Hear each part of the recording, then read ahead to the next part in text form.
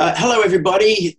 Welcome to our interview with experts series. Today, I have one of Australia's top branding consultants, none other than Jane Anderson, CSP, and she's a certified professional speaker. And I've long been an admirer of Jane and her work. She's regarded as one of the top 30 branding gurus globally, and she also she has written several books, including Expert to Influencer, Impact, Connect, Confidence, and Trusted. So I'd like to welcome Jane to the call. It's a pleasure to have you with us today. Thanks so much, Derek. We finally get to hang out kind of in person. So we've been friends on LinkedIn. It's just the power of it, isn't it? Like you feel like you already know a person before you've even kind of met them. So it's a special day today. It certainly is, and thank you kindly for, it's taken us 3 months to actually set up this call because you're so busy basically working with people all over the country and also internationally, I believe. So yeah, really happy that we've managed to put this call together. So yeah, let's get started with it. What I'd like to ask you today is, can you tell us a little bit about yourself and what it is that you actually do? Yeah, sure.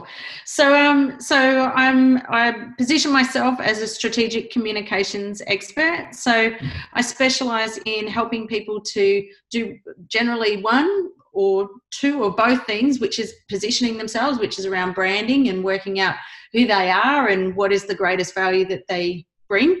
And then the other part is content strategy. So, and that's putting platforms like content out on platforms like LinkedIn, social media, newsletters, websites, and speaking. So sometimes, you know, I'm in the ideas business. I love helping people get whatever's in their head out and into a way that people can communicate it to help people either lead through change or to leave a legacy. So a lot of my clients are either leaders, experts, consultants. So we'll build, like it's like you said, like LinkedIn profiles, and there's the identity and branding part. But as you know, you can't just have a profile and it'll just sit there and look beautiful. You have to actually work out what you're doing with this thing.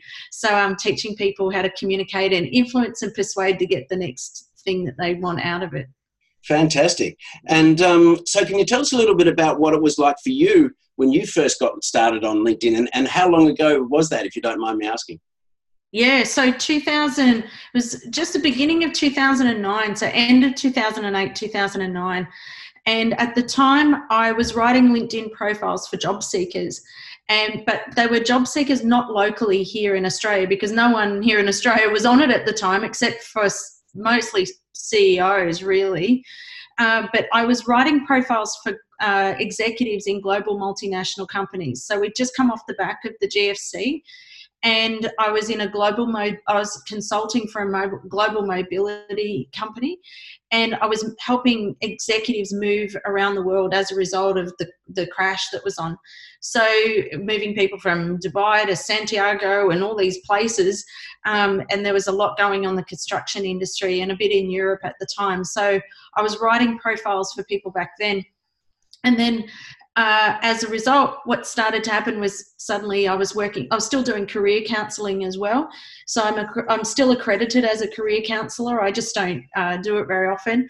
But back then is that we also had changes in the GFC ourselves, or as a result of GFC. We had in Queensland, so I'm based in Brisbane. It doesn't look like it. I'm all rugged up. I'm off to Melbourne this afternoon. We had a change in government in Queensland, and around 17,000 people were made redundant from the public service at the time. Wow. And I had 80% of my business went overnight at the same time as well. So whilst I was writing LinkedIn profiles for clients and job seekers, we had a whole lot of people who were prior to that sort of time, people were able to get interviews. I was having success with clients with their profile and helping them to get interviews and jobs and things like that, and bypass the whole job application process. But at the same time was that when I lost all my, like so many of my clients, because my 80% of my business was government contracts, because I was doing career development work in the government, I was like, okay, well, I now have to somehow rebuild my business, because I don't have this income coming in, so I'm going to have to rebuild my own brand somehow. So at the time, that was when I shifted over to my personal brand as opposed to a business brand. And then I was like, oh, well, okay, if it works for job seekers, surely it works for, if I'm getting these people all these interviews, surely it works for me to get leads and to be able to reach out and see who I can help. So I had to get out from behind my desk in Brisbane, and I had to get on the road and go to Melbourne and Sydney, because Brisbane was just dead, because we also came off the back of the floods as well. Mm-hmm. So, the power of LinkedIn is just amazing to be able to get out and access new markets, and that's exactly what I did with it. Okay. Well, I think you've answered my next question, which is what were your biggest challenges back then? So let me ask you, when you first started with LinkedIn, how did it actually help you to grow your business? Yeah, well, I actually had a couple of challenges with growth, and one was that at the time because I was writing a lot of resumes for executives and then doing LinkedIn, but my challenge was I couldn't actually get a LinkedIn profile writer. I was the first LinkedIn writer in Australia. There was no one around who I could delegate the work to, and I think the first person who I really started to understand LinkedIn and the power of the algorithm was I first learnt from Lewis Howes in his course years ago that he had. He doesn't have it anymore, but it was a great course, and that was where I really started to learn how it worked. And I was like, I don't want to write these things, I just want to train in it. But I realized pretty quickly that it doesn't work unless the profile is built really well. And then secondly, I had to start writing them.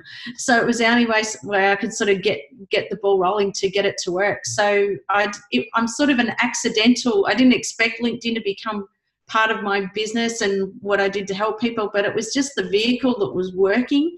Yep. And as a result, it's, it's just so powerful, and there's still so much power in it even 10 years later. Okay, fantastic. And was personal branding as important or as valuable back then as what it is nowadays, do you think? Yeah, so I reckon there was a change in 2014. So up until 2014, in terms of your brand, I mean, we all have a personal brand, whether we like it or not, and personal branding's been around, from day dot. But when it changed, or where I saw the focus of it change, was 2014, was when I noticed, when I was helping people when I was writing resumes, and I used to have a guarantee on my website, this is how well they worked, was that I had a guarantee that you would increase the amount of interviews you would get by 4 times after me writing the resume. Right. And that worked up until 2014. And then suddenly LinkedIn kind of took over, and then we had a surplus of people in the market as well, particularly here in Queensland. So I had to take the guarantee off and shifted from resumes over into LinkedIn, and just helping people be a bit more assertive and aggressive with their profile. So yeah, I think your personal brand is certainly not going anywhere, and it's been identified in the future of work. There's an article put together by was in Fast Company magazine, and Dr. Graham Codrington wrote a lot about personal brand, and it's so not just personal brand being a big part of your future, but also people like you and I that are in the personal branding business, is that it's not going anywhere. People buy from people, and they want to work with people who they know, like, and trust. And, LinkedIn gives us that transparency now, doesn't it, to work out who we're actually working with. Absolutely. And you would have noticed over the last couple of years, we've seen the rise of the so-called influencers. What are your thoughts about influencers? Yeah, and it's funny, when I wrote Expert to Influencer, I've had to do a bit of explaining about, but it's not that kind of influencer. So, if you're anything like me, I'm a bit, I won't say anti the influencer, the traditional or the new influencer that's about, sports drinks or, protein drinks and modeling in bikinis and stuff like that on Instagram. So I think there's that sort of connotation of what an influencer is. But I really see an influencer as a change maker, is that there's somebody, or a change agent. So there's somebody who is really trying to lead a conversation around some area of society or business or whatever it might be to help people think differently and prepare them for the future. So I really see the influencers that I work with are typically speakers who are out there speaking at conferences and events. So they've written books, they're writing training courses, they've got a voice, and they're unpacking some of the IP that's in their head and getting into some kind of platform to help people, to lead them on the journey of preparing them for change. So I think for all of us, we all have the opportunity to be an influencer. You know, you don't need a publishing deal anymore. You don't need a TV show and to be signed up by a network. You know, we now have YouTube channels. We have self-publishing. We have, you know, the power of all this platform that we can create for ourselves means that if you choose, if you're passionate enough about something and you're prepared to be a lead a conversation and to be a change maker or a change agent, then the platforms are all there. They're all yours. Go for your life. And I reckon there's not a better time to be able to do it than there is now. Absolutely. I completely agree with you. So would it be fair enough to say that anybody can become an influencer? Yeah, I reckon. I mean, you look at, I spoke at a conference a couple of weeks ago about generational changes within this space. And if you look at, you know, Gen Zs, you know, for some of them, they've been influencing on YouTube channels since they were, you know, they probably started their YouTube channel when they were 6 and they're now 10. So I don't think it discriminates. You know, if you've got a voice, if you've got the ability to teach something, there's some people who are really talented, and even little kids. You know, I'm always in awe of little kids because, you know, we often think, oh, you know, you've only got something to say if you've got 20 years experience and all that sort of thing. And, you know, most of my clients are in the 20-year experience type mark. But I'm always in awe of these little kids who, you know, who can inspire other little kids to say, there's a channel that is on kids cooking, like they're baking and they're baking cakes and they're walking through how to bake. And then there's other little kids. There was there was a video that came out last week. I think it was on Facebook, a little girl teaching makeup classes, and she's like, I think she's about 8 or 9.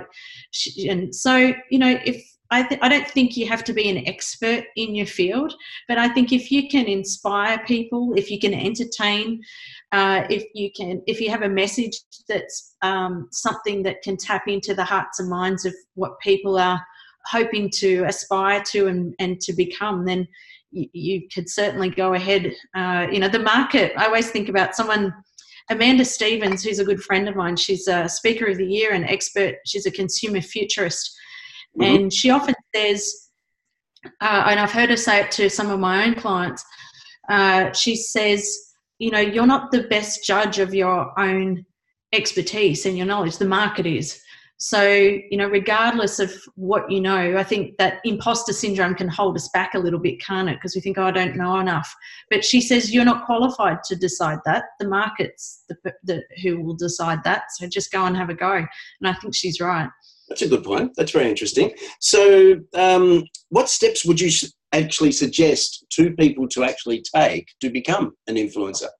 Are there any steps or any particular tips you could provide? Yeah. So I think the first part of it is to have real sense of clarity about what it is that you're trying to do. Who do you serve? And I think about, I often say the 3 Ps with my clients if they're trying to work out, do I want to do this or not? The first one is you've got to have a purpose. So, and the clarity of that purpose. So, you know, who am I serving? Is there a market, that kind of thing, and also a sense of your own purpose, like how does this fit into your higher purpose and your mission and why you've been put on the planet. The second one is the people. So who are the people who you're going to serve? Is there actually a market? And the second thing is can you go and find them? Mm-hmm. So there's lots of people who kind of go, oh, I want to help these types of people. So it might be, I don't know, it might be, I don't know, like could be job seekers. It could be people who have, I don't know, plumbing problems in their houses if they're a plumber, or if they're if they've got financing issues in their business or whatever it might be, is the next question I always look for is, can you actually go and find them? Because if we can't find them, then hope is not a strategy. We can't hope that they're going to turn up. And then the third thing is the problems. Is I find for a lot of people sometimes, and you probably find this too, is that sometimes they don't always have the problem set really defined. Or they've got a crusade on their hands. So the crusade is that, they want to fix this problem and they want to change the world. And I go, that's fantastic. But is somebody going to pay for that? Yeah. So if they're not going to pay for it, it generally means sometimes they've got a crusade on their hands more than an actual solving a problem. And to solve that problem, have they really identified what the customer is saying that their problem is, not just what you think that customer's problem is? And the second one is their fears. So what are they most afraid of going wrong? So I'll do a little bit of work with them around empathy mapping and looking at how do they tap into what those specific problems and fears are that customer has. And if they can't answer the 3 Ps, then I reckon you're probably going to have a tough time being an influencer. Okay. But if you can, I reckon you got a good chance. Okay, fantastic. Well, that's really interesting. So purpose, people, problems, and fears. Yeah, so purpose, people, and problems. Okay. Yeah, and then so sitting in the problems are the problems and fears of that particular market. Yeah. Okay, fantastic. Thank you. And how important is consistency or congruency of branding towards becoming an influencer? Yeah, well, it's a fine line, isn't it? Because I think we're in this world of incredible disruption and change. Like I was just working with someone yesterday who's been a speaker for 30 years. They're one of the most experienced speakers in Australia. They're kind of like, the person who mentors everybody. But what has made him so powerful in his brand and his reputation is his ability to reinvent and stay relevant. So the challenge is, if I'm going to have a brand, I've got a personal brand and I'm known for what I want to be known for. Mm-hmm. What if my area of expertise is no longer on trend? Or what if it's no longer relevant in the market? Like, it's different if you've got something like, let's say you're a leadership expert, then we go, okay, well, that's not going anywhere. So great. But what we've got to do is a lot of work on differentiation and unique value proposition to make sure that we can help you to stand out. But then you've got something like maybe like, let's say it's a futurist. So if you're a futurist, if that's your branding and positioning that you're known as, then that's a really volatile category to play in at the moment. Mm-hmm. So if you're going to be doing that, we go, well, okay, you've got to be able to adapt and evolve, and you're going to be very much on trend. So in that case, what is the positioning or the messaging that sits in behind that will create a lens and allow your brand to evolve and adapt without confusing the market? So there's a lot to sort of my experience has been with working with these speakers and experts, and even if you're not a speaker and not a best-selling author, regardless, I think it always comes back to maintaining an integrity about your identity and who you are. What are the things that don't change? And that often will sit, quite core to your set of values and what you believe in. Mm-hmm. But what it can mean is that it may mean, depending on the category, which is positioning and brand, it may mean that, there's a sense of authenticity. There'll always be, you've got to be yourself, and people buy you because of your unique essence and who you're being. That generally won't change. But if the positioning and branding is in a particular category or space that's evolving or changing, then that's where your challenge is to stay relevant without losing your identity. Okay, fantastic. Thank you. Now, do you have any suggestions for the audience that they can actually apply to get a result with either becoming an influencer or improving their branding and positioning? Some suggestions that they can apply to, or some steps they can apply to get a result ASAP. What would you suggest?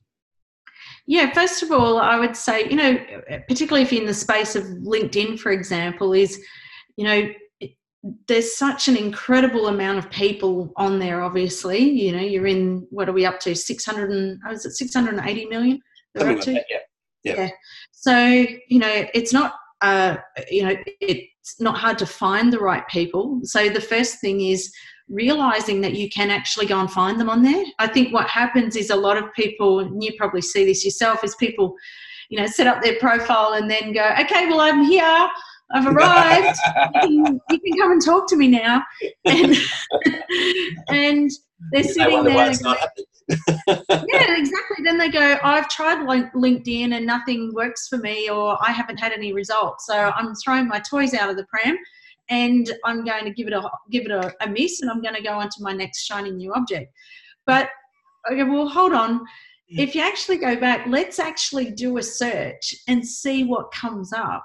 And so I know it sounds just so basic and so simple, but actually take the time to go and have a look, and you'd be pleasantly surprised that if you've got an ideal type of client, that you could probably actually find them on there, would be the first thing is, and get attention out rather than attention in and making it all about yourself.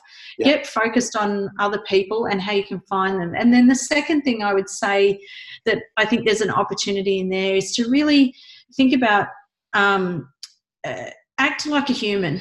So I don't know if you find this, but sometimes people kind of go, oh, well, I'm now behind a computer screen and my interpersonal skills have now gone out the window because they go, well, what do I say to this person? I go, what would you say to them if they were right in front of you? Exactly. You know, so it's funny that what computers do to us, they go, oh, I don't want to upset them, you know, what if they think this and what if I think that, and then I have to craft this, you know, this masterful type message, and how do I get this opt-in and how do I do this? And I just think, you know, people want real. They just want, if you can just be a human, just be normal, don't be annoying.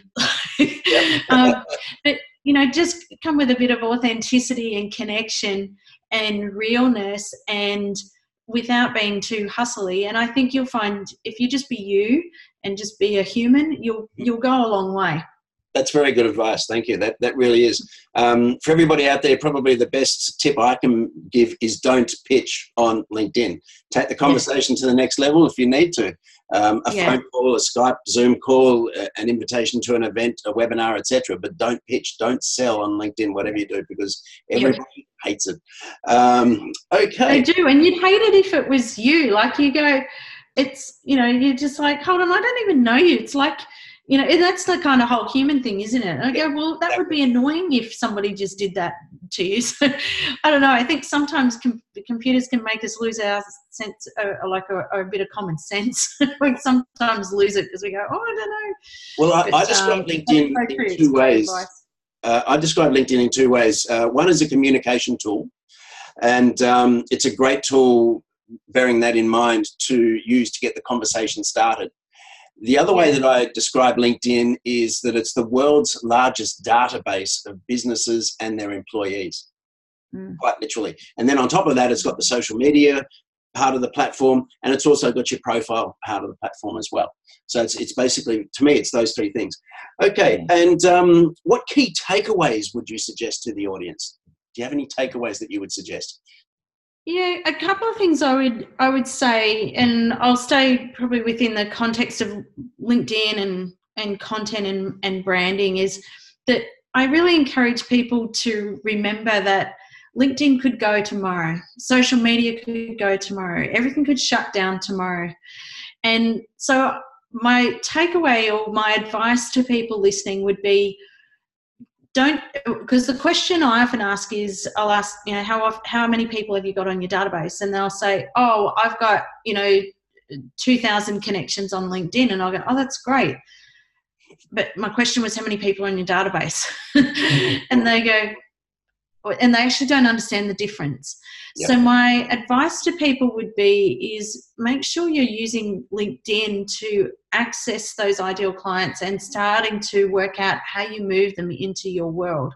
So don't think that they're always going to be there.